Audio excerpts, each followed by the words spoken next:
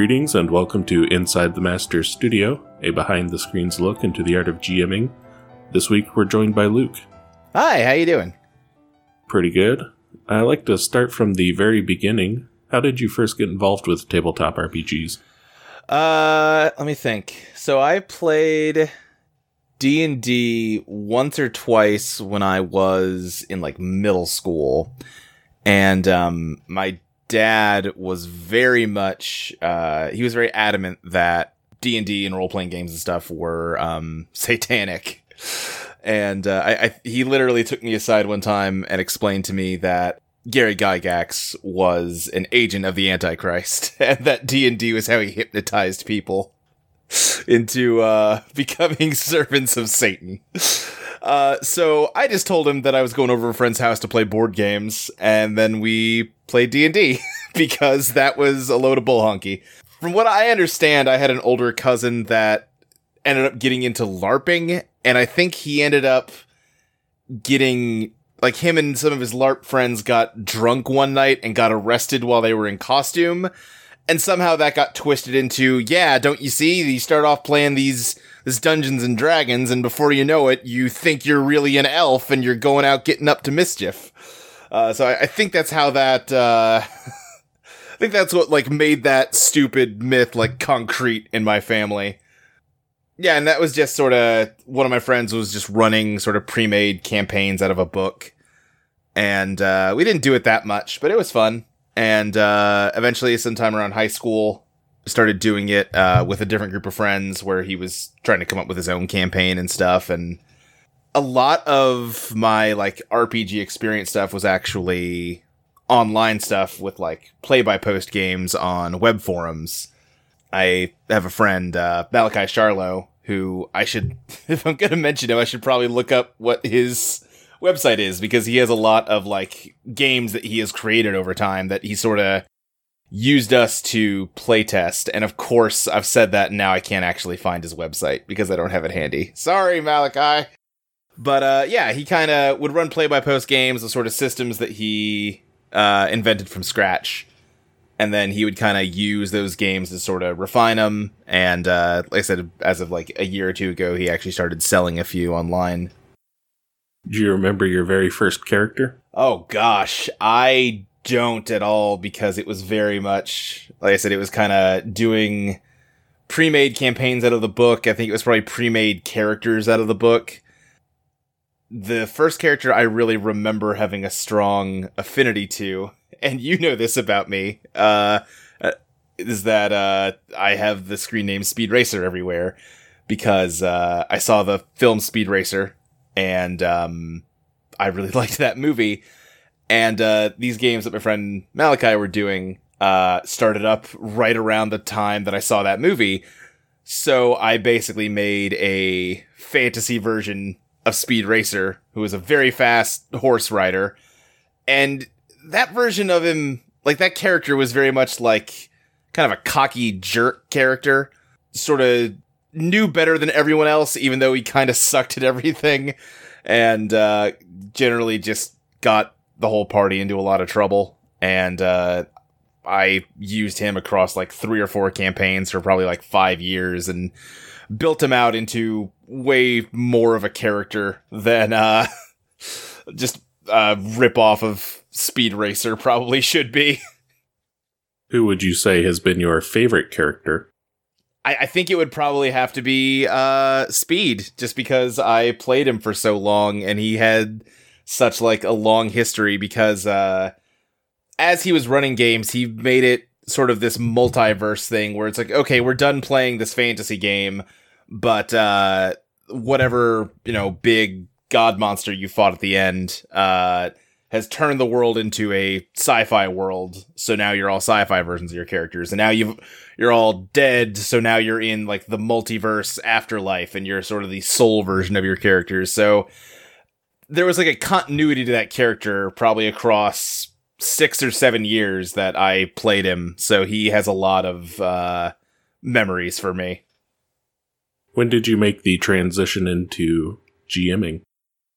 So that was actually the same play-by-post situation where Malachi needed to take a break, and I decided to go ahead and jump in with a game idea I had kind of been messing with in my head for a long time, which was sort of it's kind of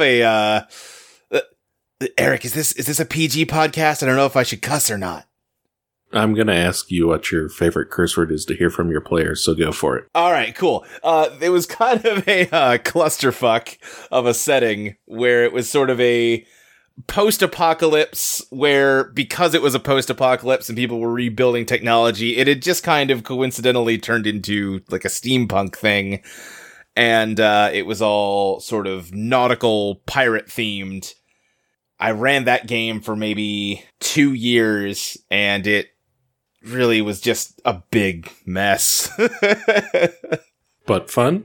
I had fun with it. I think some of my players might disagree. Some of them, I hope, had fun with it. Some of them came back for later games I ran, so they must have enjoyed it a little.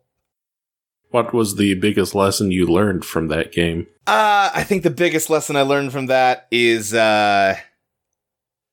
I am someone that has a lot of fun when stuff goes really wrong in games.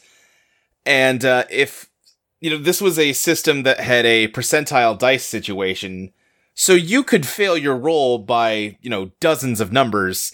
So to me, that requires some really high-grade failure. And it turns out that people maybe don't have a lot of fun if you are really brutal and mean to their characters. And from my perspective, I'm thinking it's fine because I know that it's all gonna balance out in the end and I'm gonna reward them in equal measure eventually. But when people are losing eyes and arms and that sort of thing, they tend to get frustrated, it turns out. So, as I've run more games over time, I've kind of tried to become a more, forgiving GM. So you are currently running a game right now? Yeah, we just started it with a whole bunch of audio entropy people. Just had our first session about a week ago. How'd that go? It went pretty well. It's something where, and I think we're going to be getting more into like the setting and world building in a minute here, but the setting is specifically like a city environment, which sort of kind of erases the possibility of doing kind of your traditional dungeoneering type challenges. There's not going to be any like spike pits in the middle of a city block or something. And B also means that there's hypothetically a lot of different possibilities for what the players could choose to do. Because any kind of constraint on where they can go would be really artificial. So I had to do a lot of pre-planning, to get it ready and sort of built a very like horizontal set of campaign notes because they could go anywhere and do anything. And inevitably they're going to do something you don't expect. So it was a little tricky trying to, do all that pre-planning. And then again, of course, they do something you didn't account for even in spite of all that planning. So then you have to sort of take ideas that are now irrelevant because they didn't go this way and try and like fold them back into the way they are going so that you have enough material for the whole session. But I mean, overall, I think it went really well and I think they enjoyed it. Are you the type of GM that likes to prepare cutscenes, as it were, or do you prefer to go off the cuff? I have definitely done like cutscene type stuff before. Usually with that sort of thing, I will, if I have like the idea for a scene involving like, NPCs or something that's important, I will try to make that something I write in my own time and maybe share with the players, not in the middle of a session. Because while you're in a session, getting 4 or 5 people together is difficult, and I want to make sure we're getting as much use out of that time as possible. So a lot of times what I'll do, and I've done this with, I think every game I've done, is I will use that sort of thing to kind of paint in corners of the world instead of having it be directly related to them. Like I will say, okay, meanwhile, this NPC that you bumped into after you left them, here's a scene that I wrote that this is what they're doing and it has implications for what you're doing. And maybe do 1 or 2 of those in between sessions. Well, let's get more into this setting. Okay. planning on keeping it just the city for now? Yeah, I think so. So getting into a little bit about what this game actually is, just to explain better. Doing some games with some other friends, I tend to not take RPGs maybe as seriously as some people do, and that can be a little frustrating for some people. Like, I'm very jokey, I guess would be the way to put it. And at some point, because I wanted a way to kind of funnel all of that more humorous energy somewhere, I decided to start thinking up a game that was sort of built on that sort of attitude. So years ago now, I came up with a game where the party works for a fantasy pizza parlor and has to go deliver pizzas around some kind of fantasy city. Just because that's a real goofy idea. There's no, like, higher stakes than that. When I was sort of brainstorming that idea, I definitely had ideas. Well, obviously you'll have to do deliveries in the city. But because it's a fantasy setting, there can also be things like, we need, like, some kind of magic tomatoes for this tomato sauce, so you have to go on some stupid adventure out into the world to find that, and that sort of thing. So I definitely have ideas and plans for where they could go outside of the city, but then as I've sort of done all of this pre-planning and setting development stuff, I've come up with enough ideas for the city that I kind of do want to stay zoomed in on that location, at least for the time being. What's the city's name? The city's name is Nethria. I just sort of posted in our Slack chat, I need a fantasy name for a city quick, and I just took the first name somebody gave me, because I'm terrible at naming things. Comparing it to a real-world city, about how large would you say it is? It's pretty big, and I am not great at scale, but the idea is that it is a... So the idea of this setting is that it's a very, like, dangerous place full of all kinds of fantasy monsters and stuff, but this is sort of a bastion of civilization where there's, like, a magical sort of demigoddess that lives at the top of this mountain, and over time people have settled around this mountain and have terraced it out, so it's almost like this giant wedding cake where each layer is a different part of this city. So yeah, if you just imagine sort of a mid-sized mountain in the real world that just had an entire city kind of built all over its slopes, that would about be the scale of it. And again, I'm terrible at gauging sizes of things, so more specificity than that is kind of beyond me. What about population? Like, are you thinking a cramped? Yeah, it's population? definitely a cramped population. While coming up with this, because of that idea of sort of that terraced design, that kind of inherently lends itself to interpreting the city as kind of having these class tiers on each terrace, which is sort of where I went with it. So in my imagining, kind of the lower levels of the mountain are very cramped and sort of, slums and lots of very tightly packed apartments and that sort of thing. And then as you go up, it'd probably be, even though there's less physical space, there's also less people proportionately, so it gets a lot more loose and free. And what kind of fantasy races do you have in mind for the city? So I get really bored with how a lot of fantasy stuff kind of just takes everything from Tolkien and calls that a day. Especially because I don't especially like Tolkien's books. So I've left it really open-ended, where basically any kind of creature can live in this city or in this world. As of right now, we have a lot of, like, animal people. One of the players is playing, like, a hyena person. We have another person that's playing, like, a water elemental. Someone else is playing a civilized bugbear. Basically, if it's something sort of fantastical, it lives in this world, and it might live in this city if it's, sort of a more civilized kind of creature. The way you have the tier system set up, is that purely based on their wealth? I would say largely, if not entirely, based on their wealth, yeah. Is wealth tied into certain races, or is it everyone's free to make a living kind of thing? I definitely have not conceived of it as being a racial thing. Generally, I try not to reflect like real world problems like that in settings that I make, just because for me, it's something that's supposed to be kind of fun and escapist and silly. And there's definitely a place for kind of trying to explore those sorts of issues in fantasy settings or even in like a tabletop game. It's just not something that A, I think I'd be all that good at doing, and B, I'm not especially interested in. So yeah, for me, it's kind of purely wealth based, and there could be all sorts of reasons why you might be wealthier than someone else, and there's not necessarily a strong correlation with like racial like with race and wealth. Have you put much thought into how the city functions in terms of government?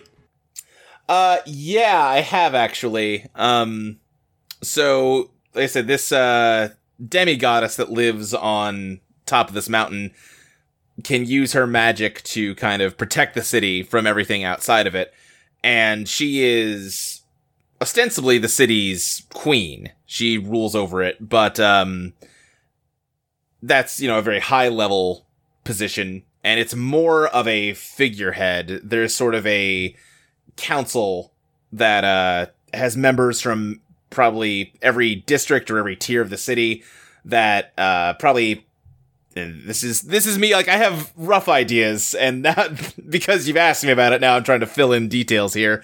There's probably, I don't know, 12, 13 people like that sort of democratically decide on policy that then gets carried out by the rest of the city. For the group of players, or employees, I guess. Sure. Are they all working at the same time, or are they split up into different shifts and they just happen to be friends? They're all working the same shift, and yeah, for the most part, friends might be a little much for a lot of them, but they get along enough to work together. If it was a situation where some of my players couldn't meet at a different time, at the same time as everybody else, I might try to come up with some shift-based thing to split people into multiple groups, but as long as they can all meet at the same time, I'm not gonna unnecessarily split them like that. What's the pizza place's name? It is Zazazir's Pizza, which is named after Zazazir, the Time Wizard, who is the owner of the restaurant. Do they have a competing restaurant? Oh man, they should. That is not a quality I had thought of yet, but no, they absolutely should have that. And why did Zazazir decide to make a pizza place?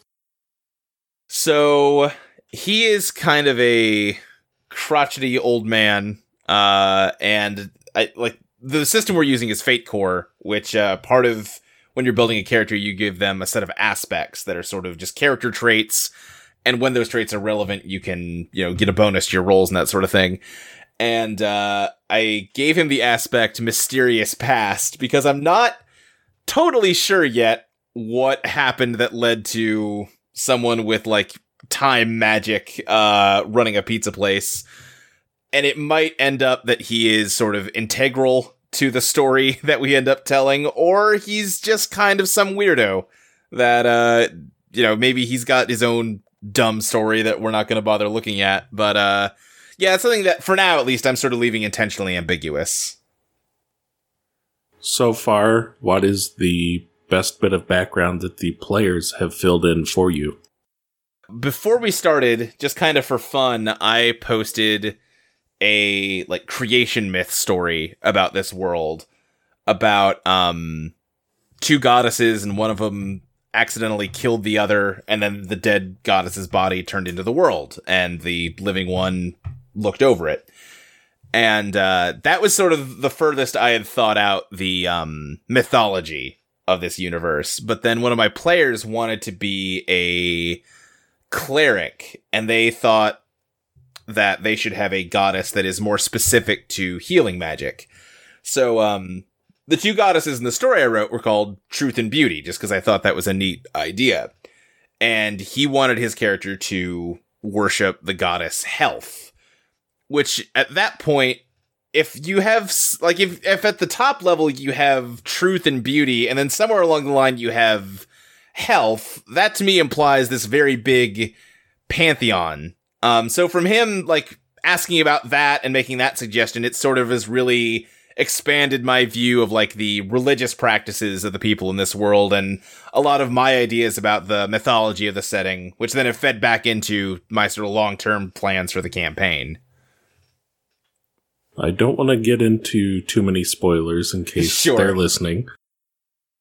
We can always tell them to turn it off. That's true.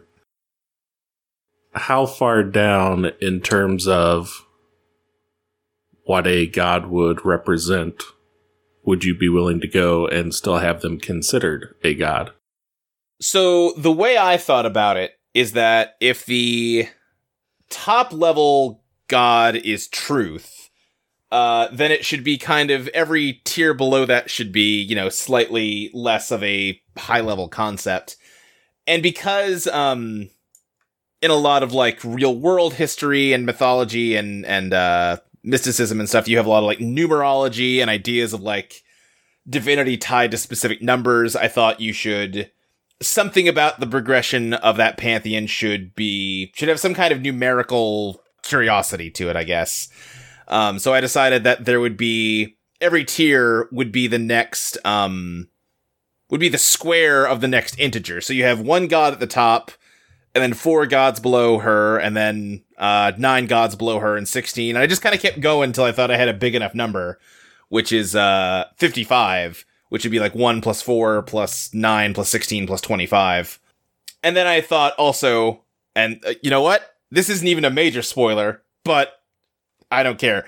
Mike, Ashley, Molly, Julie, Dustin, stop listening if you're listening. I decided that that's really interesting, but also there should be some kind of devil figure in this mythology too, so you should have one extra that breaks the pattern. So there's 56 total. And so that last tier, that 25, is a lot of sort of more basic concepts and more like less high-minded concepts. Like some of the ones I've come up with for that are like fame and fortune, things that, you know, are maybe not something that you would consider deity-like, that you would worship normally. Do the tiers of the city also correspond to the tiers of the gods? Where the higher classes can spend time thinking about higher ideals, whereas the lower classes have more day-to-day concerns. That is a very interesting idea that I had not considered, and I definitely will now, though. So you said the city is looked over by a demigoddess. Does that mean that the gods walk the earth, or is this a self-proclaimed title? So, yeah, I already told them to stop listening, so let's just get into it. I decided, only one of my players decided to make a human character. So to me, that implied that human is kind of a rare species in this world. So I made the decision that humans in this world are descended from gods, in a way similar to, like, characters from Greek myth, like, you know, Hercules and that, or Perseus, or I don't know if Perseus is, I don't know. Yeah. My knowledge is based on Kevin Sorbo, so. Okay, yeah. But, you know, you have a lot of stories about people who had, like, a mortal parent and a god parent, and I decided that would be where human beings came from this. So most human beings are far enough descended from the gods that they don't necessarily have any kind of special powers. They might be a little stronger or a little faster or a little smarter than average, but nothing amazing. The queen of this city is someone who is a direct descendant of one of the gods. So she still has, like, a lot of magical power as a result of that. Have you thought of which god? To be determined? Yeah, to be determined. I still... So, I came up with that number 55, and I have maybe 10 of them thought up. And part of me is hesitant to try and fill in all of them, because I might want to leave some of that blank to discover through playing with, my players, or let them come up with ideas for things. So, it's something where, other than a few things where I have concrete ideas of where to go, I don't have a lot of completely fleshed out stuff for that pantheon, and like I said, I'm sort of conflicted on whether or not to fully flesh it out on my own. Going back to the city and the different tiers, is there going to be an overarching police force for each tier? So, in our first campaign, we talked about some guards, and that definitely would imply some kind of policing force. I think in my conception of it, it's just that you have sort of a city guard that sort of patrols the streets and makes sure that things are going okay. And like you'd probably expect from, something that is this stratified, you probably have much better police in the higher tiers protecting the rich than you do protecting the poor at the bottom. How about underworld connections? So, I had one of those ideas for our first session that I had to throw away was I had sort of given them a misdirect on where they were supposed to go to deliver their first pizza. And the idea was going to be that when they got there... So, let me back up for a second, I guess. Because I've introduced this idea of, pizza delivery as a thing in this city, it seemed like you would need some kind of long-range communication for that to make much sense. So I came up with the idea for communion stones, which would be big rock slabs that basically function like telephones. And, in my sort of original setting write-up, I talked about they're connected to each other with ley lines, the way that a phone might be connected with telephone lines. So the idea was going to be that they were going to get to this wrong address, and there was going to be a public communion stone, basically a payphone that was basically ringing. And if they had answered it, that would have been a... part of some kind of criminal unseemliness that they were then going to end up getting dragged into. And I haven't done a ton of fleshing out of that idea, especially now that it's not immediately relevant to them. But the idea was that they were going to kind of get sucked into some sort of thing like that. And then the other element of that, as far as Underworld goes, is one of my players decided as part of her character story that she is the champion of an underground fighting league. Which I probably would have, dovetailed those two plot points together had it come up. Do you have little plot things that you're squirreling away for a big reveal right now? Yeah, definitely. So when I'm sort of planning a long-term game, I don't like making a lot of plans set in stone, because I've done that before, and for me, at the very least, it inevitably means I end up railroading players, because I've basically written the story already, and now I just need them to act out the script in my brain, and I don't want that, because that's really not fun for anybody. But I definitely have moments and ideas for confrontations, or just character moments that I want to expose them to. Like I mentioned, that two gods I've come up with are Fame and Fortune, and both of them I have pretty silly ideas for, and like I said, I already told them to stop listening. If you're still listening, go away, everybody. I mean, you only have yourself to blame at this point. I only have myself to blame at this point. I am going to be very cross at them if they continue listening, though.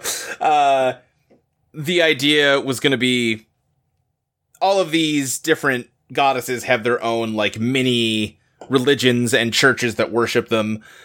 So I decided that Fortune's church she should actually show up to and basically give a seminar, almost like she is a high-ranking member of, like Mary Kay or something, you know, with sort of the headset and giving a speech about how you can quit your day job to sell some dumb pyramid scheme product, just because I thought that'd be funny. And then Fames would, in my mind, Fame is just Hatsune Miku, and she's just gonna put on a concert at her church every week, which I think will be pretty entertaining when they get to.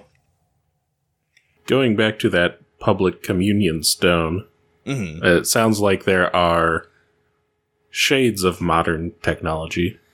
Although I guess at this point, public phones aren't really modern technology. But how do you envision the world in terms of technology versus magic?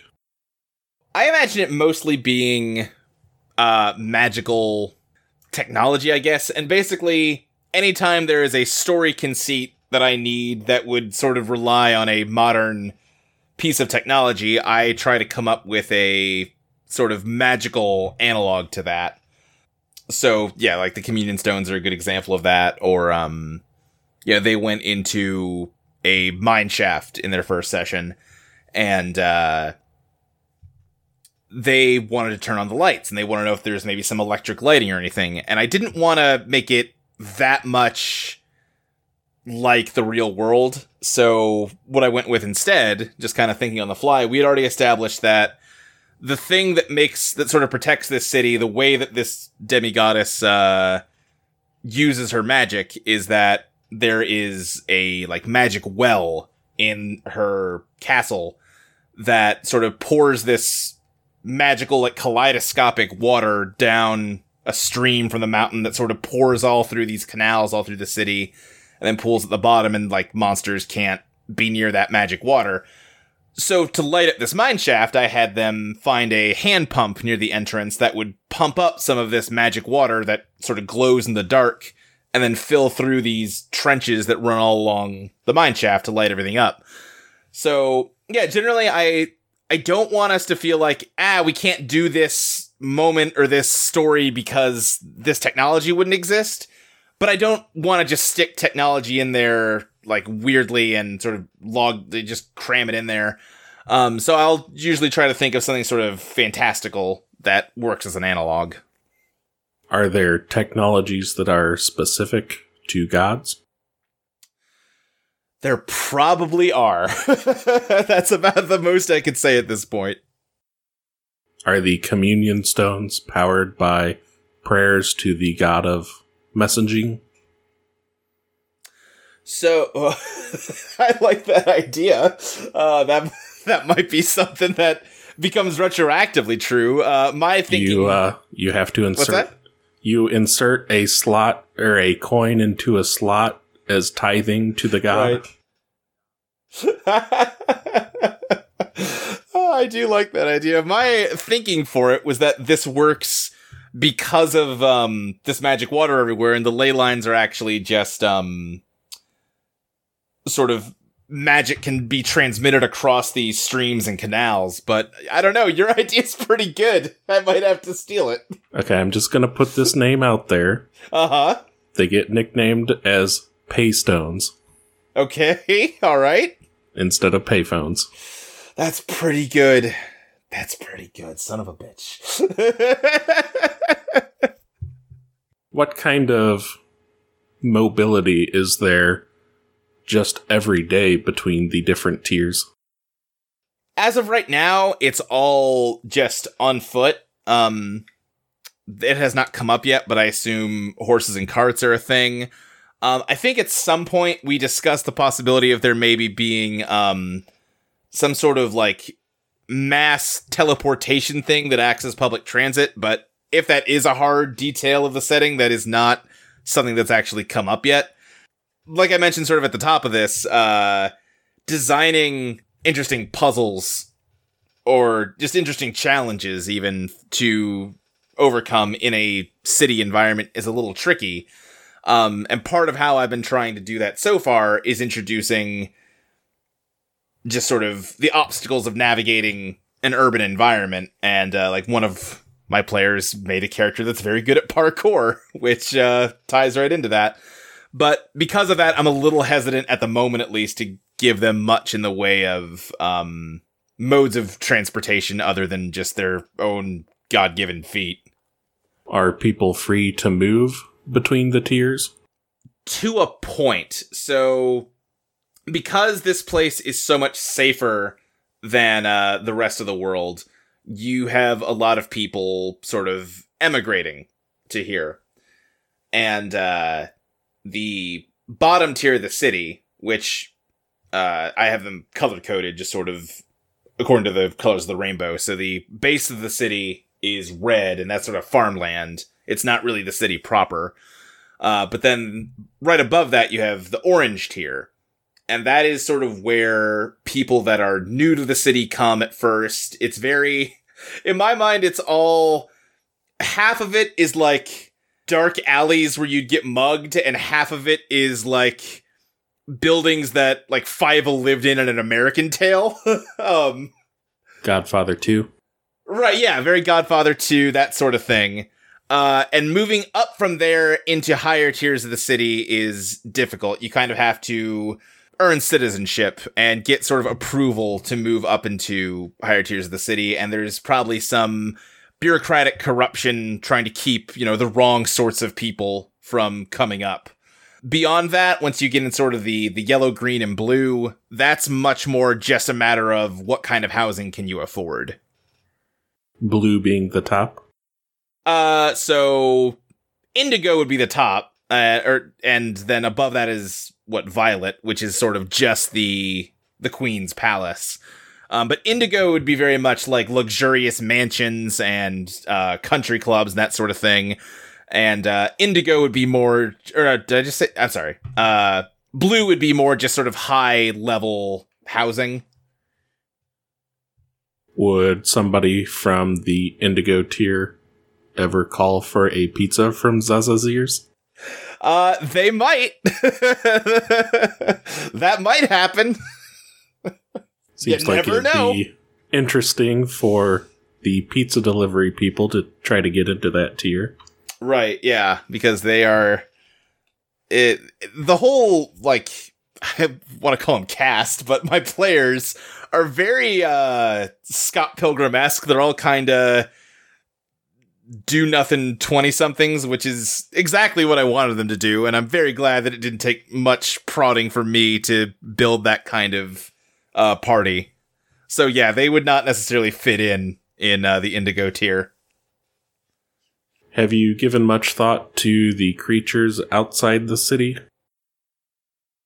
Not a ton. Oh god, I wonder if I have those notes handy, because I did have one of the scenes I ended up having to scrap was them running through the orange tier in this first session. I might still try and work it in somehow, where a whale person was sort of causing a scene in the middle of the streets, and being a whale person, they're big enough to kind of cause a one-man riot about being stuck in the orange tier, and they had to move away from their city because of a monster that had attacked sort of their coastal settlement.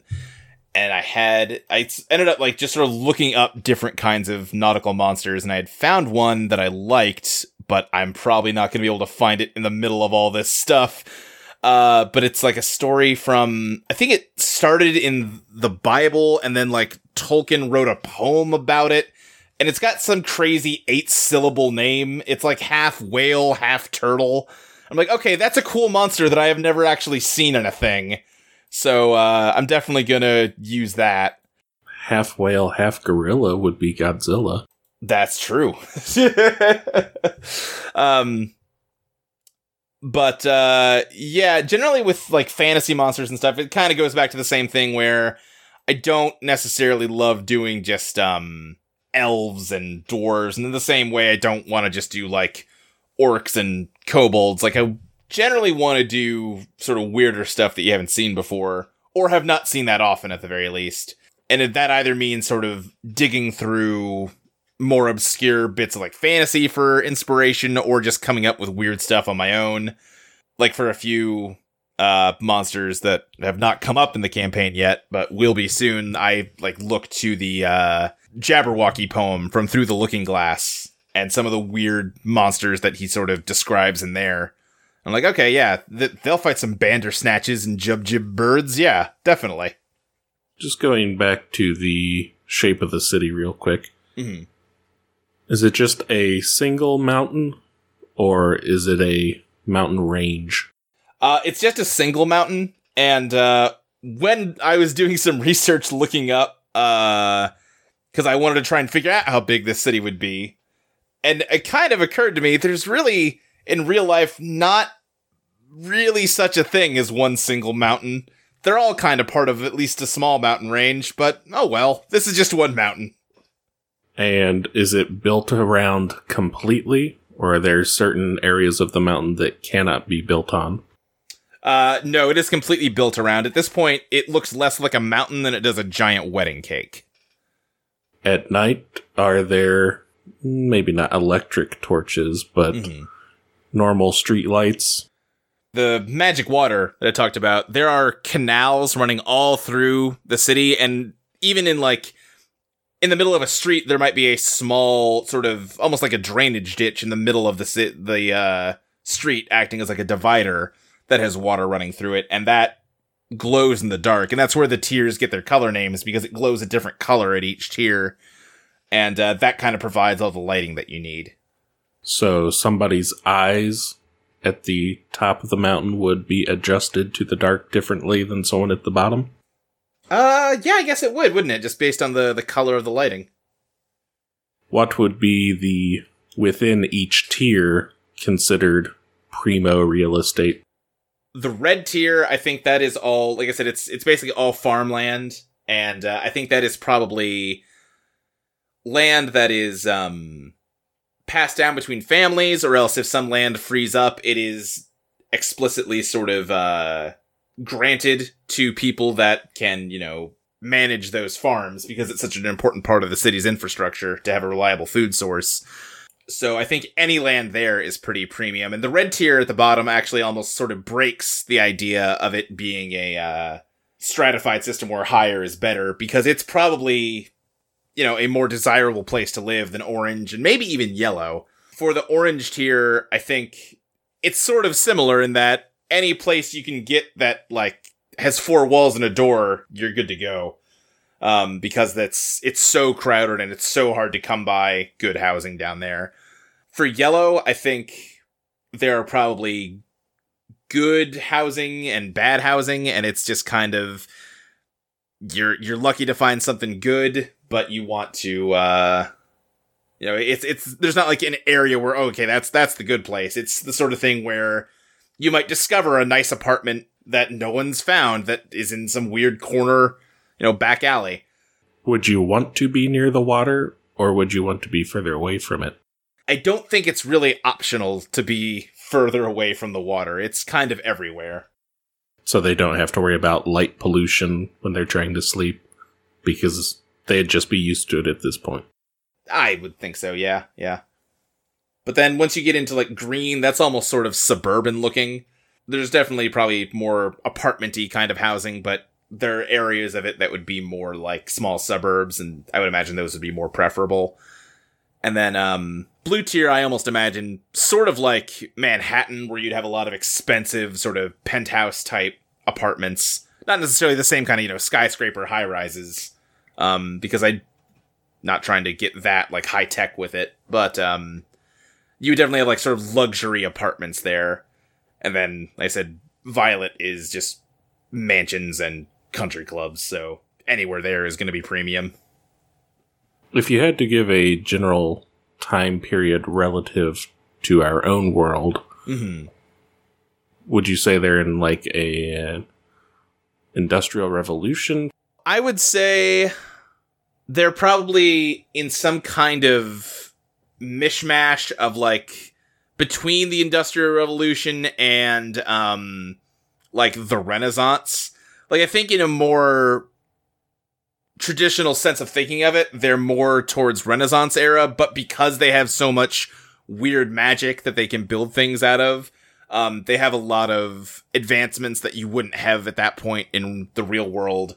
So they have like bits and pieces that are, like I said, more like 19th century or maybe even early 20th century, but like sort of culturally, and especially if you're getting away from areas that have a lot of magical resources, they would be looking more like 1500s, 1600s. So the Indigo tier, Mm-hmm. they would be the wealthiest and have the most space individually, except for the red tier, perhaps. Right. What are they most jealous of? What are the Indigo most jealous of? Yes. Huh. I think at that point, they are probably primarily most jealous of each other. I think that is sort of a ruling class, and because they're so close to the top, suddenly, kind of behind the scenes, there is a lot of bickering and political machinations to try and get that extra quarter inch over everybody else there.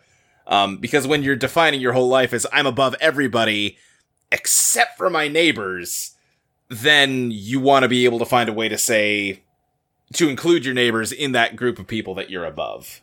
What would you say the orange tier is most proud of?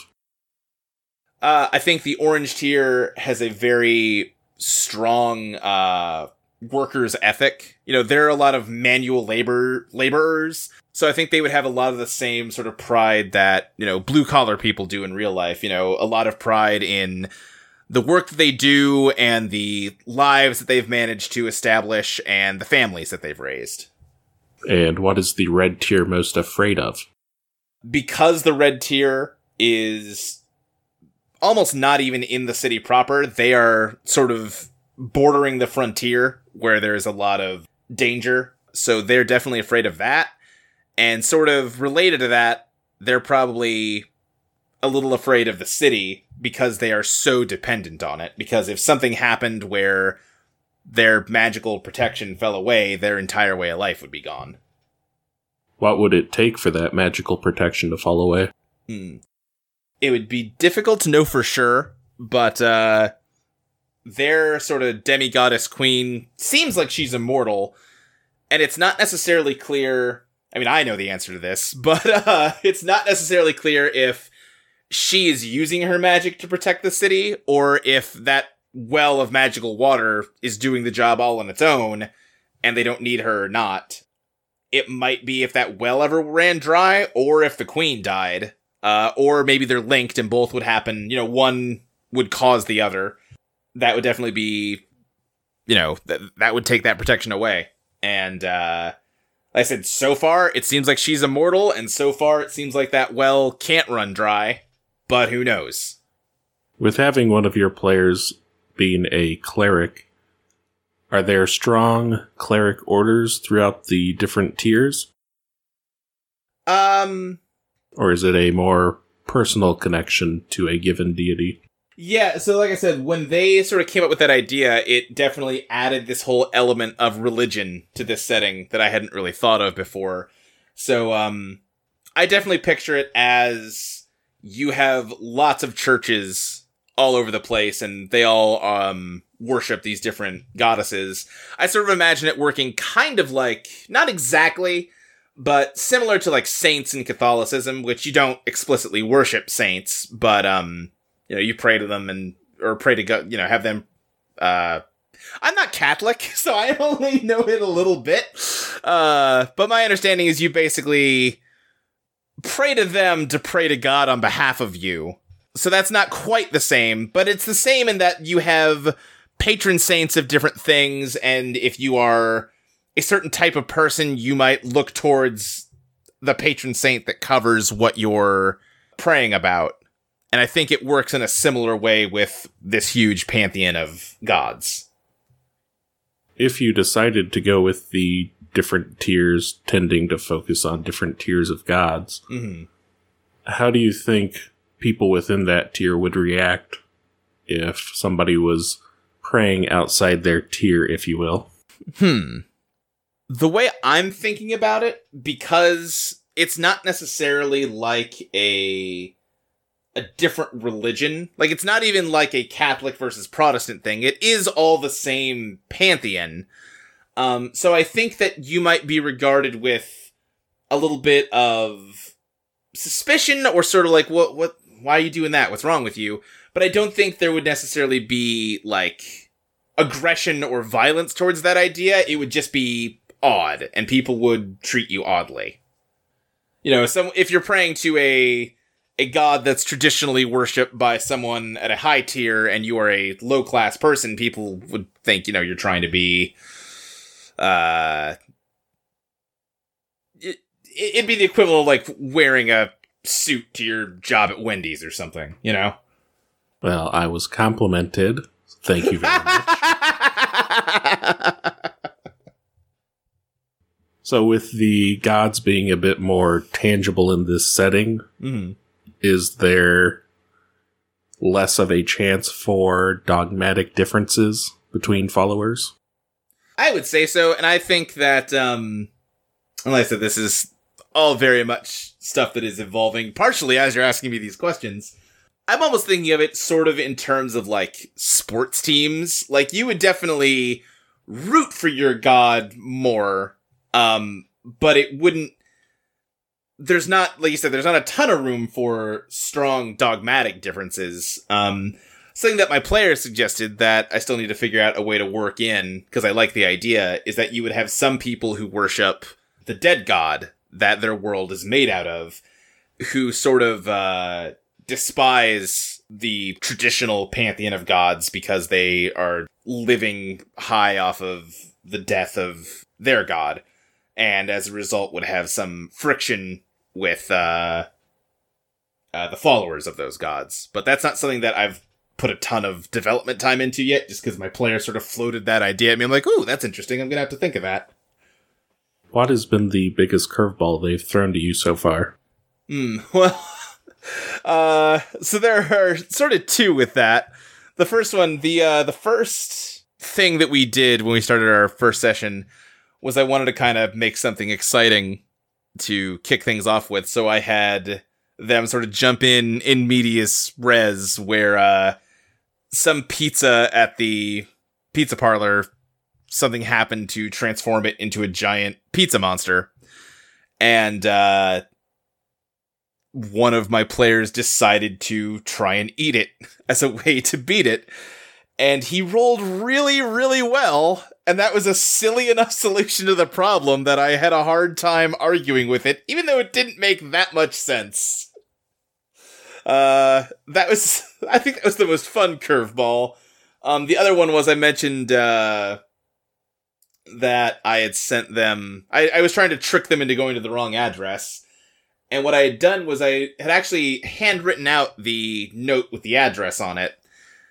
And I spent a long time looking at words that would say something different if you rotated them upside down.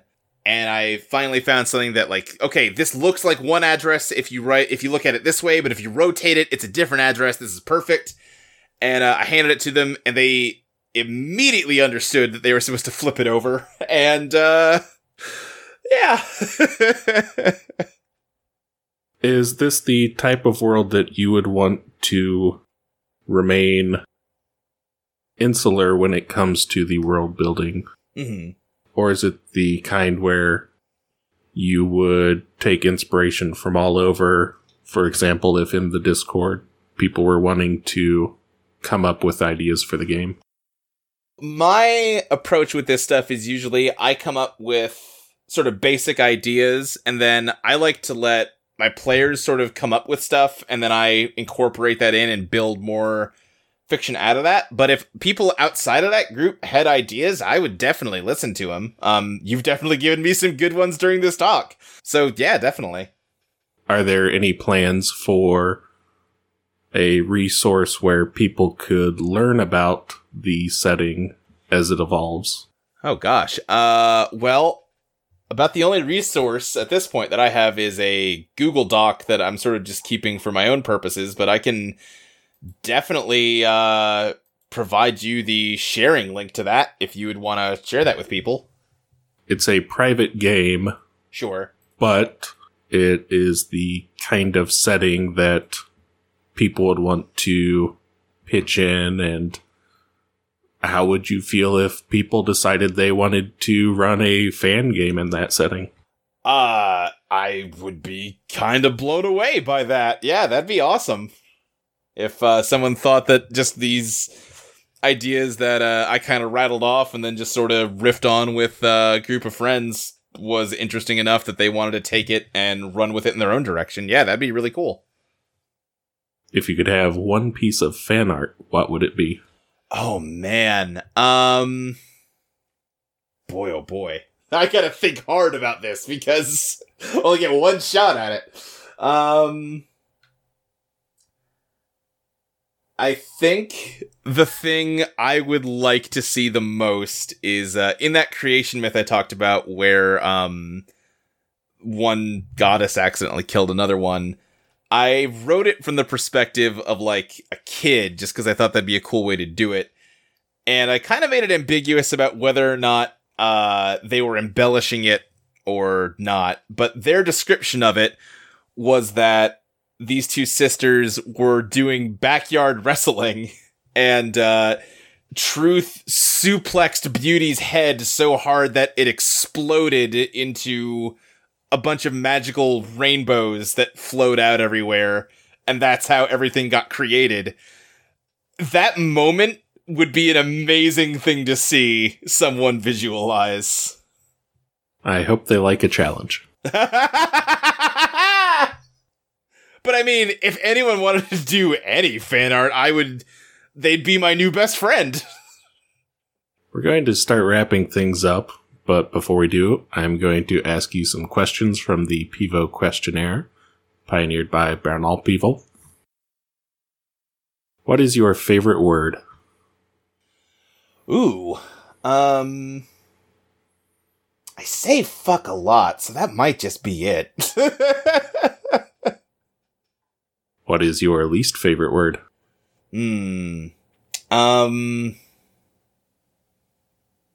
Gosh. Let's go with cottonmouth. Any particular reason? It was the first thing that jumped into my head when you asked that. I don't really like the feel of my mouth when I say it, and snakes are no good. What turns you on creatively, spiritually, or emotionally? That's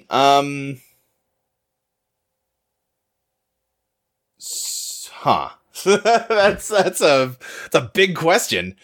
I think spiritually, anytime I read a story or an experience or something that to me reflects a moral truth that feels elevated from what people normally conventional wisdom. And I don't want to get super into religion talk all of a sudden out of the blue here, but I am a Christian, and that to me is what gets me about that, is that everything core to that theology is about flipping ways of thinking upside down, where the weak are strong and the poor are rich, and forgiveness is the way to conquer enemies and all that stuff. And like I said, I don't want to get suddenly super deep on that level here, but I think anything along those levels that reflects a complete reversal of the way a person would normally think about something really excites me. What turns you off? The converse of that, anything that just kind of either parrots an old idea or reinforces someone's basic impulses. This is a weird example to pull out of nowhere, but being extremely hip to pop culture, I finally watched the first season of Daredevil last week. And the end of that show has this moment where the bad guy, is like on the ground, like spitting blood out, and he goes, "You think a man in a mask can make a difference? Aha!" Like your normal superhero thing. And Daredevil's response is just to punch him in the face. And that was such a moment to be like, oh, well, this show sucks. Like, that's the moment to prove that you've made a difference and show him that his worldview is wrong and reinforce our belief in humanity. Instead, you just punched him real good. All right, well, this sucks. He made a difference. The guy's nose wasn't broken before he punched him. Right, exactly. What is your favorite curse word to hear from your players? I think that this says a lot about me as a person. I get a lot of joy anytime I just get like, oh, God damn it, Luke. Either because of a bad pun or a weird twist or something bad happened. Now just wait until you whip out pay stones. Yeah, yeah, exactly. That pizza monster had I wanted it to offer them a way to beat it without just fighting it, so I thought it should have some alternate way of, defeating it, and I thought, well, it should have its crust somewhere deep inside it that they can destroy, and that'll destroy the, monster made of cheese and goop, and I called that its Horcrust. And that got the exact reaction I wanted. Trying not to say goddamn it right now. What sound or noise do you love? A pen clicking. Because I'll just sit by myself and click a pen over and over forever if you let me. What sound or noise do you hate? Nails on a chalkboard is such a basic ass answer. I do hate it though. It's no good. Any kind of screeching or squealing like that. I'm trying to think of a more original answer other than just, unpleasant noises. But that's all I'm coming up with. The sound of somebody checking their phone during a game? Nah, they can do that. What game system would you like to attempt? So, this is my first time playing Fate Core, and me and my players are both kind of learning it together, and I'm liking it a lot so far. Dungeon World seems like another cool one that I'd want to give a try to. I almost did it for this, but I decided it was a little too numbers heavy. We have some people that haven't done any role-playing before, so I wanted to kind of ease them into something with a really light, kind of more narrative-focused game, but I'd give Dungeon World a try sometime. What game system would you not like to attempt? I mean, again, Fatal is too easy of an answer, right? It keeps popping up for a reason. Is that what people say on here a lot? Anything that is super, or almost entirely numbers heavy, I don't have any real interest in. D&D. It's just, they're fine, and there's totally a lot of fun you can have with them, but to me, systems that have stuff like Dungeon World's Bond system, or, the aspects of Fate Core, just encourage role-playing and collaborative storytelling in a way that's what I want out of it. So anything that's just, okay, determine your dexterity and your will, I don't care. And when this game concludes, what would you like to hear from your players? That I did a good job, and they love me, and I'm their favorite person. No, I just want to hear that they had a good time. Well, I feel like most people listening to this will already know how to follow you, but where can the insiders learn more about you? They can follow me on Twitter at SSJ Speed Racer. And they can check me out on audioentropy.com, the website where this podcast is. And I'm on a whole bunch of shows there.